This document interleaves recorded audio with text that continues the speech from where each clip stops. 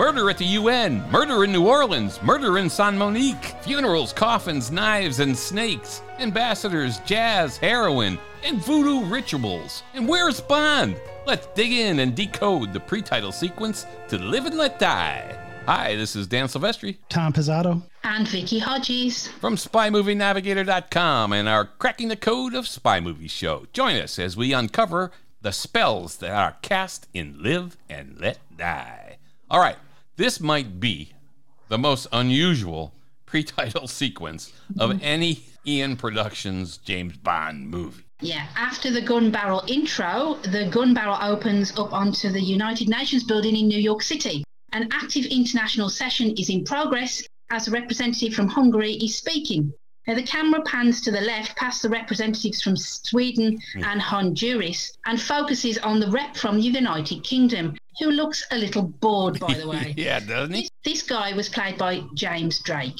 Now, the shot switches to the translator booth for the USA, UK, Canada, Australia, New Zealand, and Ireland. Yeah, and the translator sounded kind of bored there, too. Yeah, well, I would imagine they would be. Yeah. Our attention is brought to the control panel with the names of these countries, and we see a hand come into picture over the control panel and unplug the UK jack.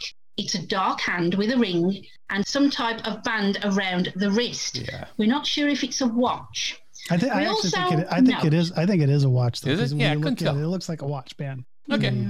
We also note that all the wire feeds leading it to the panel are white. Yeah.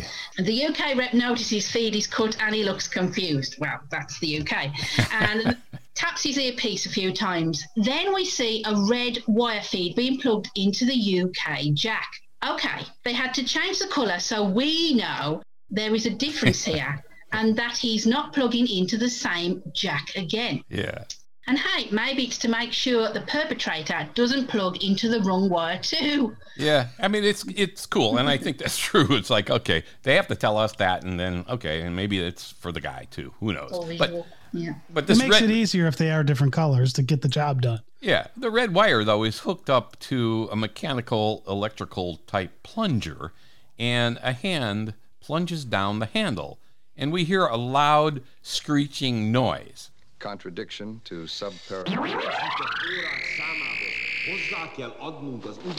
And we see the UK rep grimace in pain as his head slams onto the table in front of him.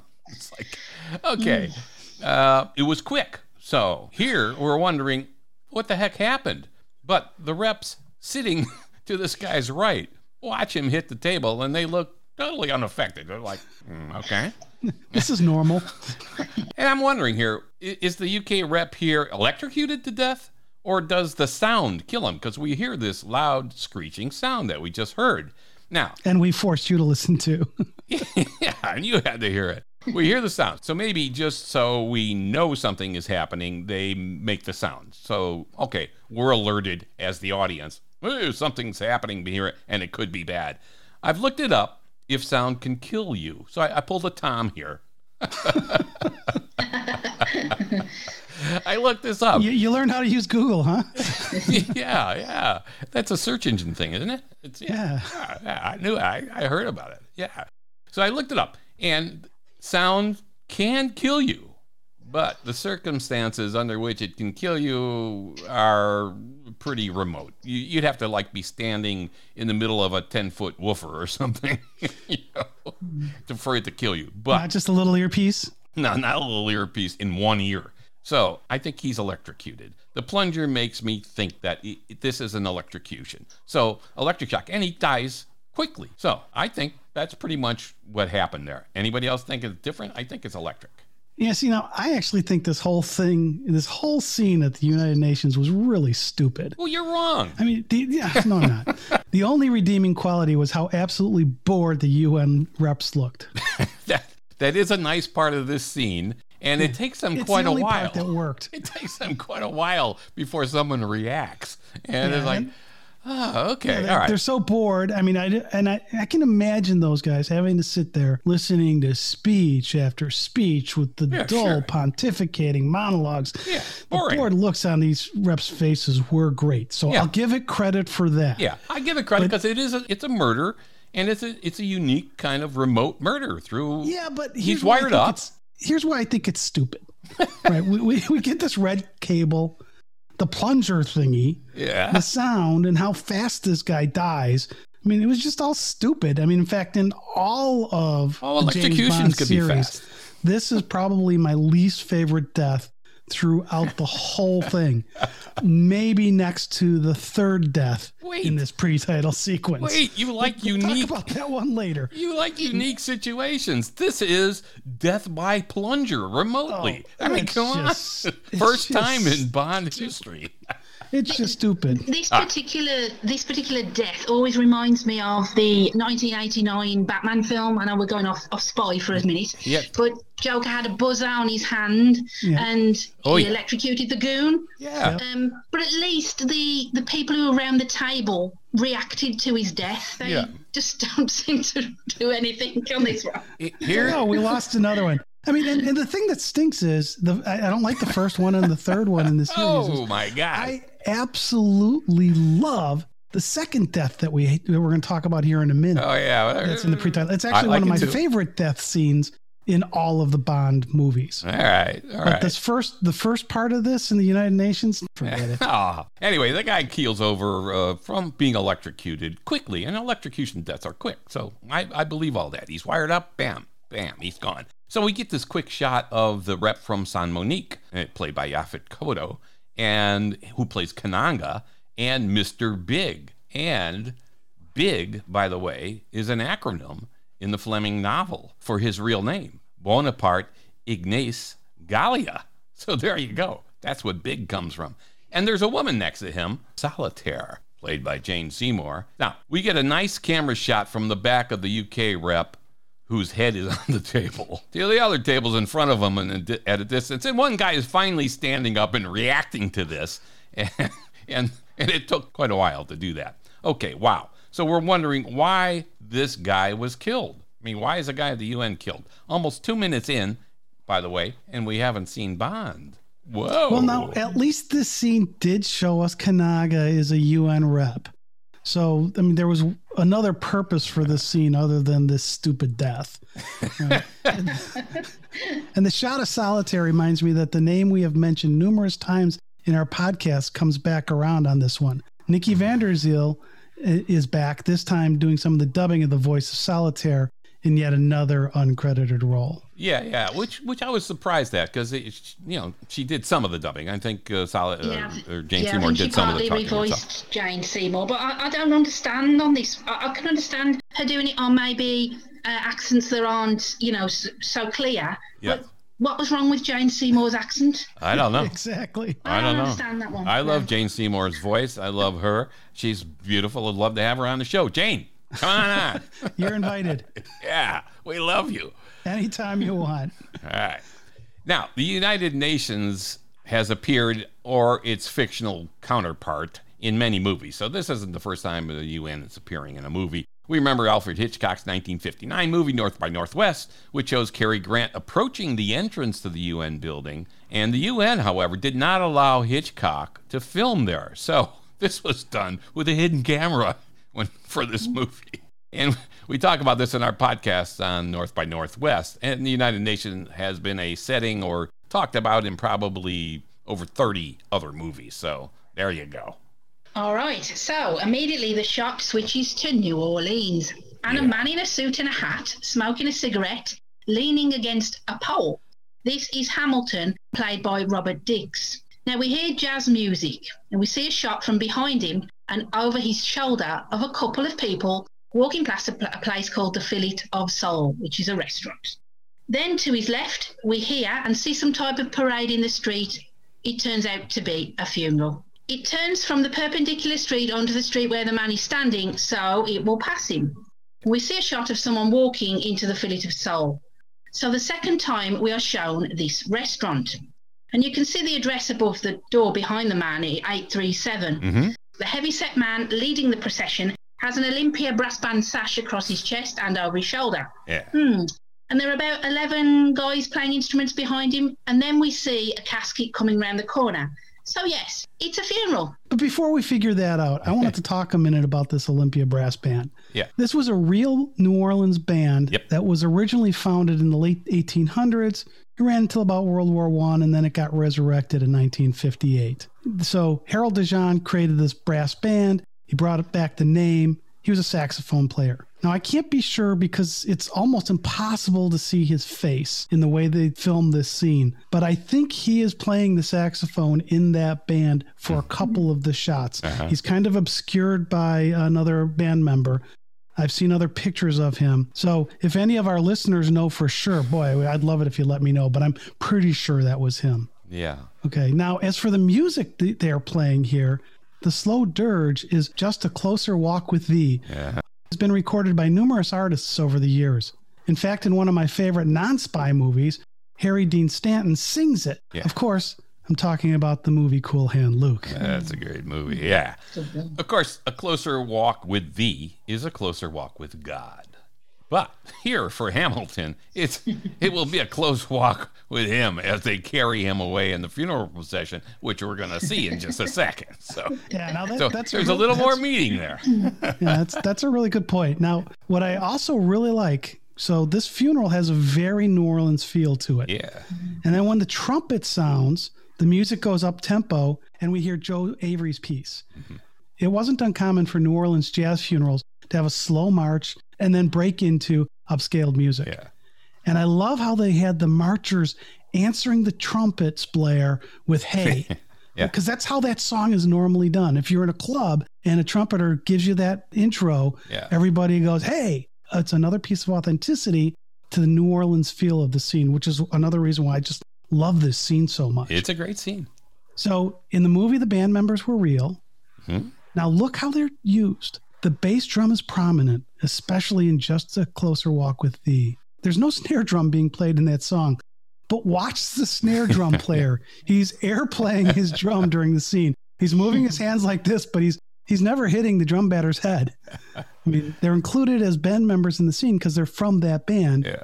He wasn't needed for the song, but you just have to love that. It's tying these people, the local people, into the scene. I just totally love that. Yeah, it's a great scene. It's a terrific scene. The colorful umbrellas, the big hair, the clothing, they all add an element of realism for the time period. So it's just, I just love it. Yeah, it's good. And we see our suited man that we were talking about. He's watching the funeral and it's starting to pass him by. Another gentleman appears behind him over his right shoulder and stands right next to him. Our guy turns and looks at him for a second. Casket is probably about 15 feet away from him. We see a grieving woman. Lots of people in this funeral procession. A lot of people. And our guy turns to the gentleman who appeared next to him and asks, whose funeral is it? Yours. We see a close-up of the second man's hand, and a switchblade is opened. And he calmly says, yours. And he stabs him. Now, that's great. I think that's nice. That's a good touch, right? That's okay. The voice of Hamilton is actually that of James Bond stalwart Shane Rimmer, who did all manner of voice work on the Bond films and also appeared as numerous characters during the Moore period. And what is even more interesting is that Roger Moore's mother loved the silent movie star Richard Dix. And with that being said, Moore managed to get Robert Dix, Richard Dix's son, cast as Hamilton. That's cool. That's cool. That's really cool. Yeah. Now, another fun piece about this scene that I just love. I mean, first, this tie-in with Richard Dix and Robert Dix, that's really cool to me. But then the guy who stabs Hamilton was played by a guy named Alvin Alcorn, and he was a well-known and respected New Orleans trumpeter. So it's another way that Eon Productions brought in the New Orleans realism, the people from New Orleans into this scene. I think it's a great touch. Yeah, it is. So here the guy gets stabbed in the side, and he falls into the street. Now, that's okay. Looks like another murder, right? The guys carrying the casket come over to the body, lower the casket over him, and raise it again, and the body's gone. So we assume that this casket is some kind of gadget here, right? So, wow. But we have to note that while they were filming this, the stuntman who was playing the dead body had to reach up into the casket and grab handles in there so he could lift himself into the bottom of the casket and it would look automatic. This was brilliant and so well done. They lift it up, he's gone. Great stuff. Movie magic. Yeah. And after the body's picked up, the music gets more up-tempo and jazzy, and people in the procession start dancing and so on. Like a real New Orleans funeral, as you mentioned, Tom. So, all right, I'm reading a book that my daughter gave me for Christmas, When Harry Met Cubby, the story of James Bond producers, and it's by Robert Sellers. Well, it's a great book. And in it, he says that Cubby was trying to make a living when he went to work for a relative who owned the Long Island Casket Company. But Cubby found the work depressing. But I imagine why. Yeah, but his time there kind of stuck with him. And it's why, Sellers says, we see coffins and related things in some of the Bond movies, like The Hearse and Dr. No, Bond in a coffin in the crematorium in Diamonds Are Forever, and the coffin transported to the airport with the diamonds. Live and Let Die, our movie here, has the coffin full of snakes in San Monique, in addition to the funeral coffin here that we're talking about now. And even Moonraker, if you remember, has a coffin floating on the canal in Venice. that was dislodged from the funeral boat with the knife thrower and the coffin. So there you go. Cool. That's cool. Kind of neat. Yeah. Yeah. So dozens of people are in the procession and people are watching the procession who are not in it. In fact, as the coffin is lowered over Hamilton, there are people on the corner watching all of this. There's got one guy with his hands folded in front of him on the corner on the left, and another behind him with his hands in his pockets. And they are looking right at Hamilton's body and the coffin approaching him. My first question is, did they not think this was odd? Yeah. Hey, it is New And Orleans. my main question is, were all of these people in on the murder and body extraction we just witnessed? Well, that's a lot of people to coordinate for a murder. This is Mr. Big's territory, right? So that could be his entourage. And for all we know, because we see it again later in the movie, this could be a very common way they knock people off in his organization. So you'd need a decent group of people to be able to pull that off. Okay, then that may all be true. And I love the scene. However, now, the thing I'm thinking here is this was obviously a funeral that was planned, as there are no cars parked on Charter Street. Don't knock this scene down.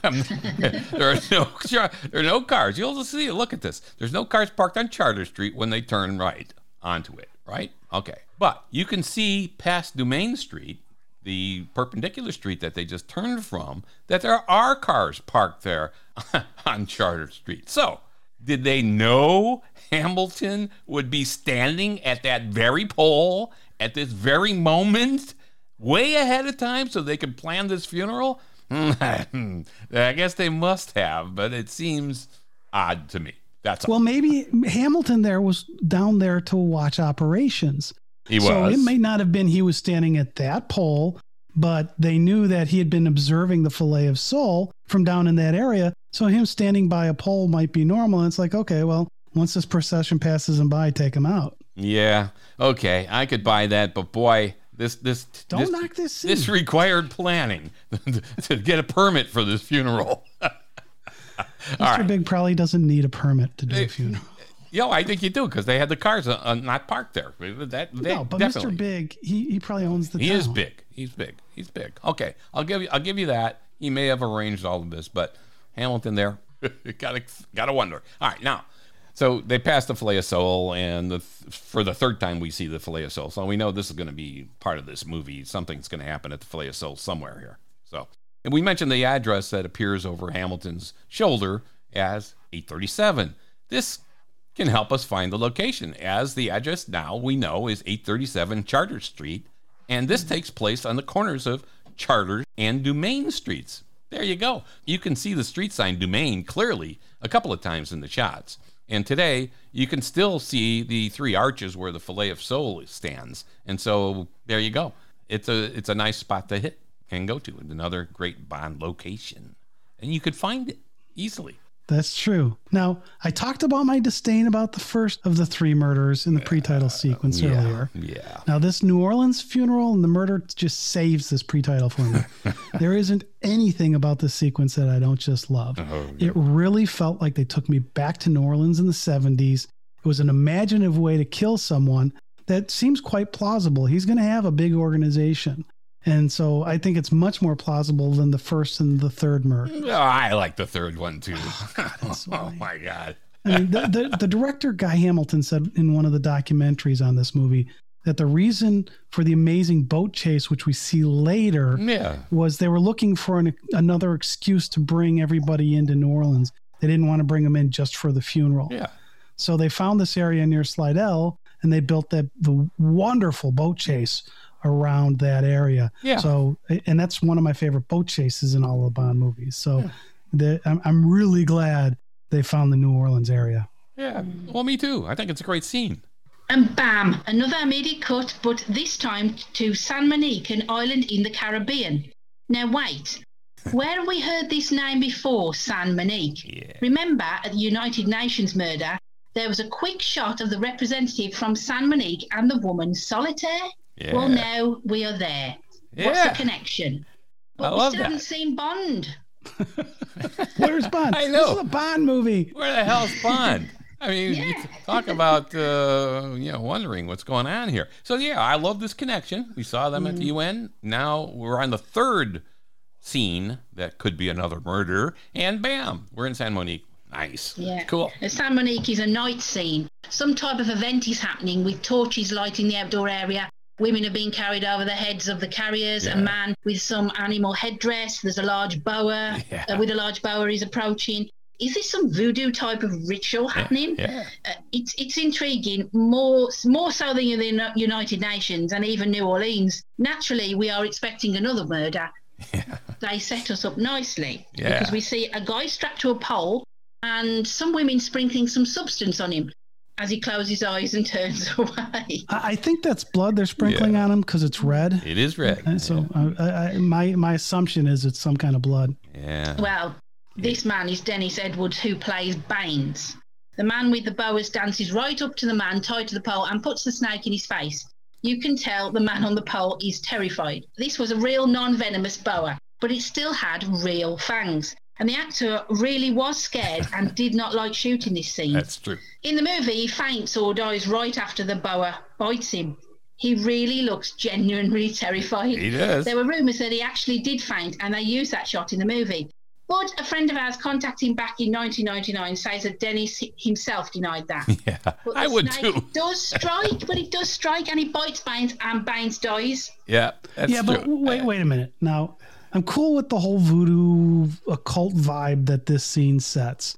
It sets us up for Mr. Big, Teehee, and Baron Samedi. However, you said that was a real boa. That surprises me. I thought it was fake. And one of the reasons I totally dislike this scene is because that snake just doesn't look real to me. It looks fake to me too, but theoretically they used a real boa. This is what we hear. Probably an emerald tree boa, because those are the kinds of boas that would have been around in that area. But in the commentary on the Ultimate DVD sets, they do say that Dennis Edwards was terrified of snakes and actually passed out.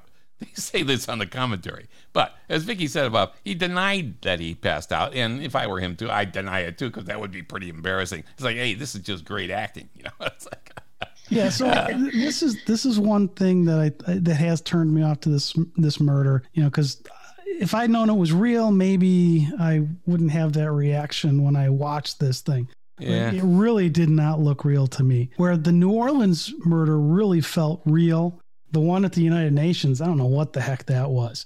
Yeah. This one just didn't give me the same feeling. And there are no bite marks where the snake supposedly Yeah, did that bothered me too. No bite This marks. seemed- it just felt so fake. Yeah. And I'm like, you just came off a wonderful murder to give us this. Of course, Hamilton in New Orleans got stabbed once in the side, not in the heart, and boom, he was dead instantly. So there you Well, go. if he comes up the ribs, you could get the heart. Yeah, I don't think he was pretty low. Anyway, so I agree that the snake here, there's something about it that doesn't look real. So if you look closely at the guy holding the snake, and I have many times, you can see his thumb just behind the boa's head, and it looks like he's pressing it down like he's going to open his mouth automatically. Like a spring. Yeah, like a spring or something.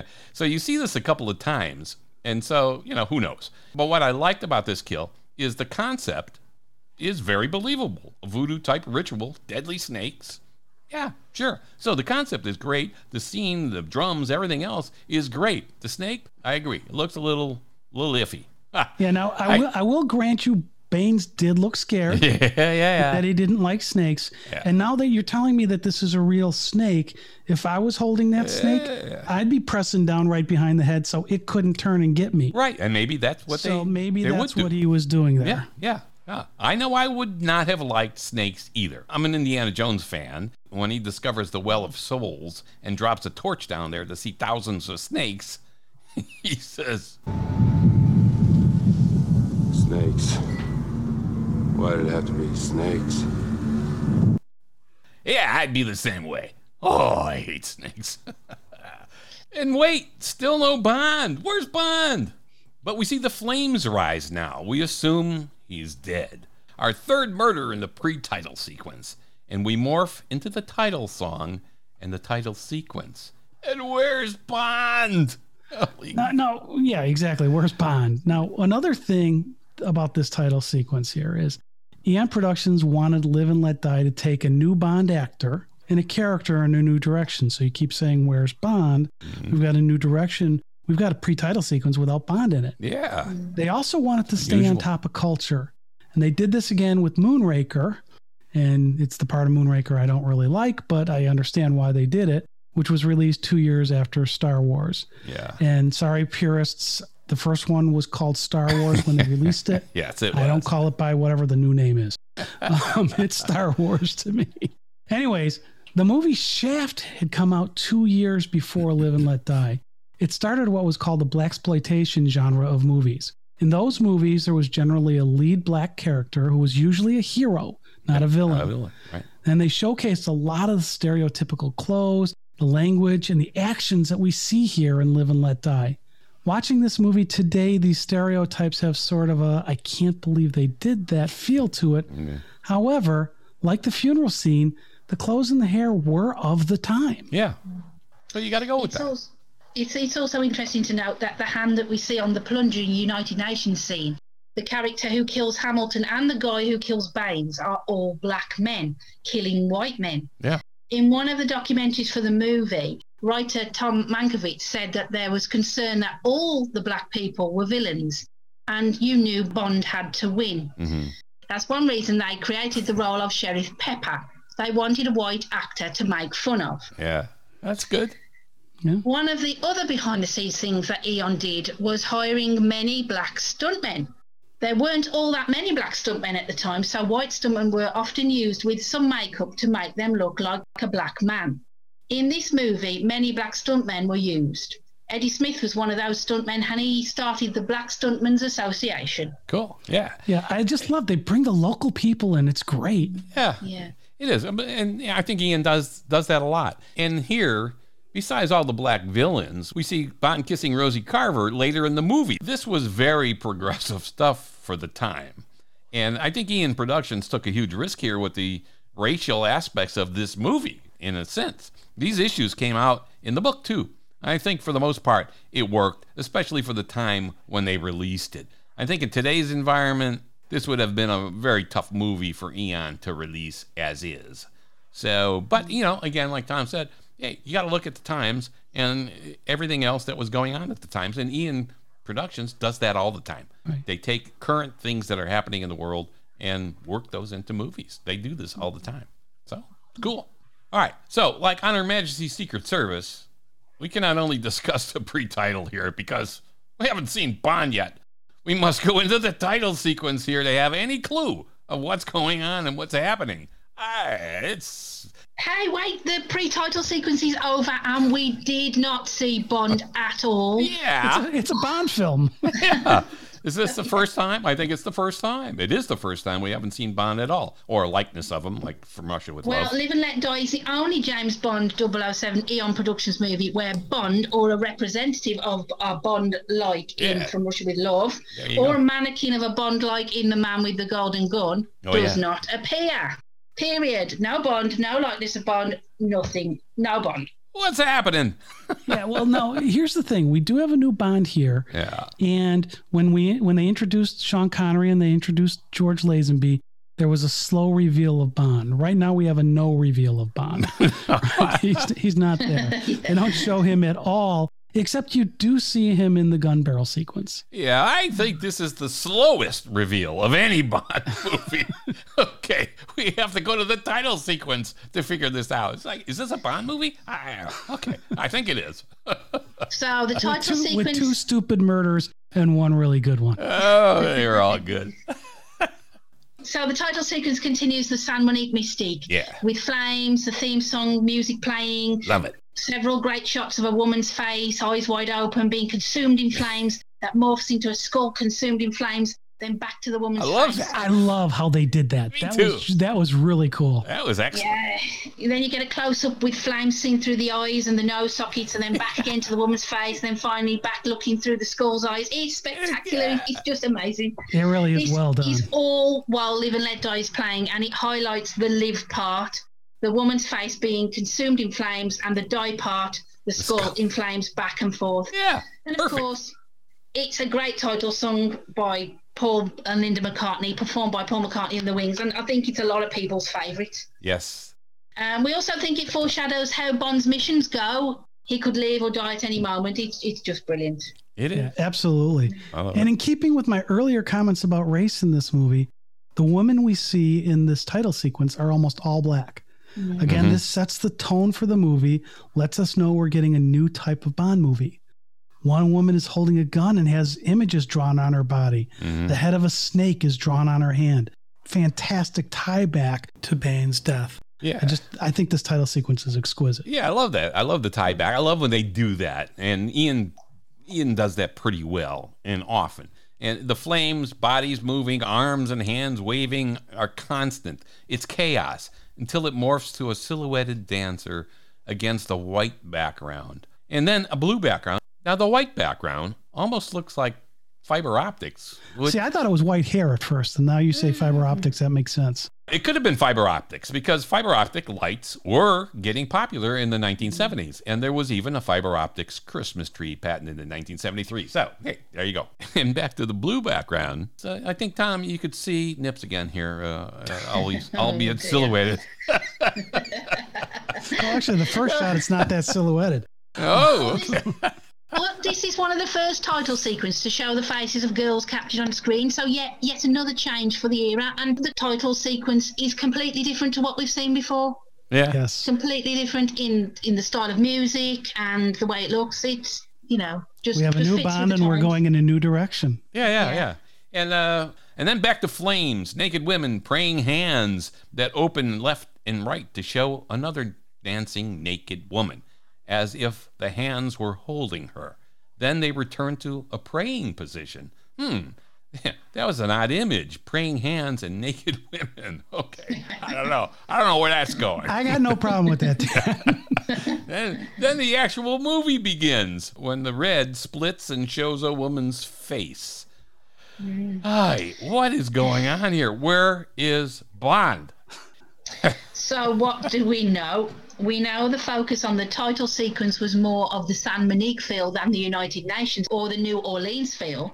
So we should expect that this should be the focus of the movie, which it turns out to be. So it foreshadows it all. Yeah. And we still not have seen Bond. Okay, Tom, you like the reveal. Yeah, I like the this slow reveal. This is a long one. We're about 8 minutes in and we haven't seen him yet. And we know we have a new Bond, as in Roger Moore, and he takes the reins as Bond for the first time here in Live and Let Die. Yeah, no, I wouldn't say this is a reveal, right? What happens after the title sequence here. Yeah, I would say so. So far, it's true. Yeah, but in the earlier movies, with Dr. No and on Her Majesty's Secret Service, you do get a glimpse of Bond. The hat, the cigarette, and you can piece together that this is Bond, especially on Her Majesty's Secret Service.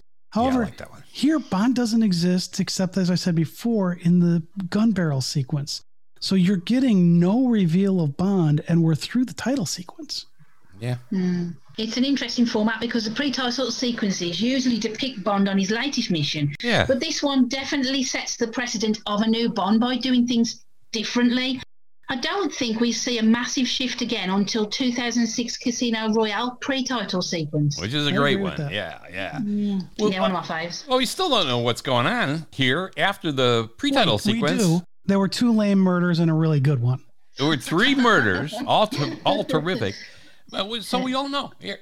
We've seen the pre-title sequence. We've watched the title sequence, and we have no idea and haven't seen Bond. And the pre-title was not self-contained. Like in From Russia with Love, we saw Bond get killed. Well, a Spectre agent who looked like Bond, and it was revealed to us that it was not Bond. In Goldfinger, we saw Bond blow up a drug depot in Mexico, and that was that. In Thunderball, we see Jacques Bouvard incident, and that's that. And you only live twice. We know something is happening with the space capsules, and that's the backdrop for the whole movie.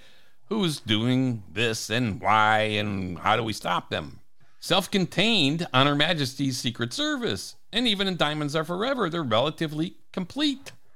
But here we have no idea who these 3 guys are who've been killed, in 3 very different locations, in 3 different ways. We assume they're all connected, but we don't know. So we have to take a look at the first few minutes of the movie to know what's going on. Okay, so it's the movie part after the title sequence starts with Bond at his flat in bed with a beautiful woman. Go figure. It's an Italian woman played by Maddie Smith, by the way. Yeah, we don't see Bond's apartment again until Spectre in 2015. Ah, wow. Yeah. Now, we don't know this is Bond, though. Although most James Bond fans would have known that the Saint took over the role of James Bond for this movie. So maybe they didn't feel like they needed to do the slow reveal because everybody knew what was going on, which actually saddens me because I think going forward it's going to be the same thing. There's going to be so much hype about who the new Bond is that they are not going to be able to do that slow reveal to bring us in. Yeah. Now, maybe he won't be in the movie at all. They got through the title sequence. All right, so the bell rings. His doorbell rings incessantly, and he looks at his digital watch. It's 1973, so he's got a digital watch that looks really cool. It's 5:48 a.m. Yeah. We assume it's a.m. because he's in bed, and it seems like it's a morning scene. Yeah. The woman says to Bond in English, "One more time again." Then in Italian, what sounds like, "It's not possible, my love." He gets out of bed and puts on a robe, wondering who'd be at the door at this hour. Yeah. And we see the initials JB on his robe. Yeah, cool. All right, so hang on. He's walking down the steps of his bedroom in his flat, which is a beautiful flat, by the way. And he mumbles, and I've missed this until now. I've watched this scene a lot. And he kind of mumbles this. You don't really get a clear thing. He says, "You're not married by any chance, are you?" Obviously, I love that line. Obviously directed at the woman as he worries maybe this is her husband at the door. It's like, this is great. When I finally heard this, I thought, this is a great line. It adds so much more to the scene. It's fantastic. And a simple but delightful addition, showing us more of this man's character, like he didn't ask her before he had sex with her, whether she's married or not. He's just wondering now. He really cares if they're married or not. Well, actually, he preferred them being married. He says that to Vesper Lynd, actually. Oh, that's true. In the car. Like, that's true. He said, so, no. anyways, he gets down the stairs. He opens the door, and we see it's M, not an angry husband. And he lets him in with M saying, "Good morning, 007. So now it's morning. Okay.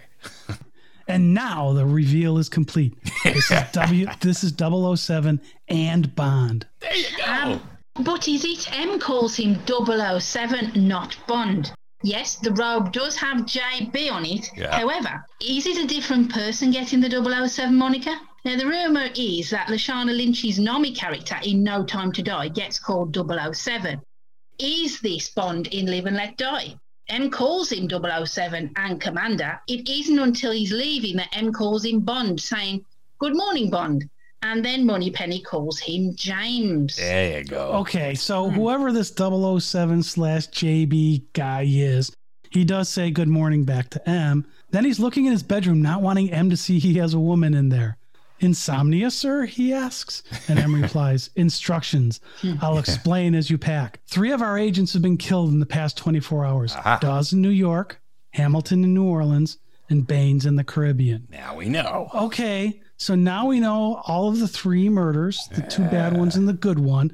were all MI6 agents, and all within 24 hours, Yeah. which we had no idea of the timing when watching the pre-title sequence. Right. So now we have a reason for the rest of the movie. Why were these agents all killed within 24 hours? And who killed them? Yeah. Are these killings connected? That's precisely what 007 will find out. Yeah. And again, you talk about slow reveal. Could they have made it any more slow with the JB and him not calling him Bond until much Until he's leaving. Until he's leaving. He's like, okay, all right. We know that's Bond, for crying out loud. All right, let's go. All right. For some reason, though, here, which is weird, M is walking towards Bond's bedroom while talking to him. Like, why would any Why would you do that? Why would any person do that? That would be rude. Maybe he wants to see if anybody's in there, and he's curious. But Bond distracts him with "Coffee, sir," directing him to the kitchen. But I thought that was weird. Can I just add, why is Roger Moore the only one who ever seems to cook in Bond films? Yeah, he does it in A View to a Kill. He cooks a quiche. Yeah. I've not seen any other. That may have been do anything in the kitchen. That may have been an influence from the Harry Palmer movies, because Harry Palmer was a very good cook and loved coffee.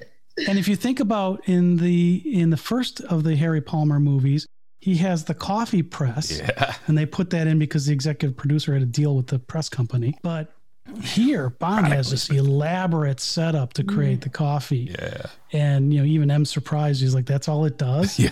But you compare and contrast the coffee making for Bond here versus what you saw with Harry Palmer in the Palmer movies. Yeah. They're really, Palmer was supposed to be the anti-Bond. Right. And even though he likes his good coffee, it's prepared a little different way. Yeah, which is cool. So we're finally finding out what's going on. And now we're into the movie before we know what the heck's happening here. So M discloses that we're like 12 minutes in. Oh yeah. So M's talking to Bond here with the coffee, and he discloses that Baines was working on a small island in the Caribbean called San Monique, and Dawes was killed in New York, who was keeping an eye on San Monique's prime minister, one Dr. Kananga, and Hamilton was on loan to the Americans in New Orleans. All right, now we're seeing the picture finally coming together. This ties up nicely who the woman in the bedroom is, too, because M congratulates Bond on his work in Rome.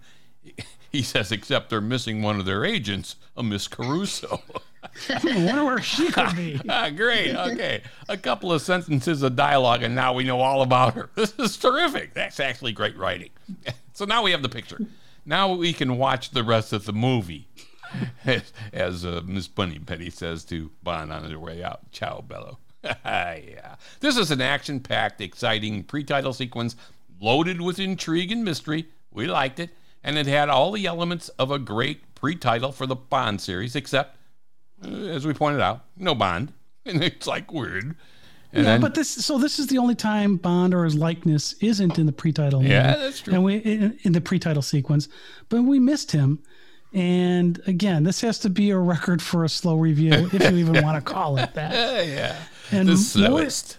Roger Moore starts off strong in Live and Let Die, and we see him for an additional 6 movies. Yeah, it's a great start. In fact, Daniel Craig just surpassed him in length of time is the character of James Bond because of the delays with No Time to Die. Yeah, they delay it anymore. Craig will be a grandfather, and he'll be like 50 years Bond. So, I don't like that counting. Anyway.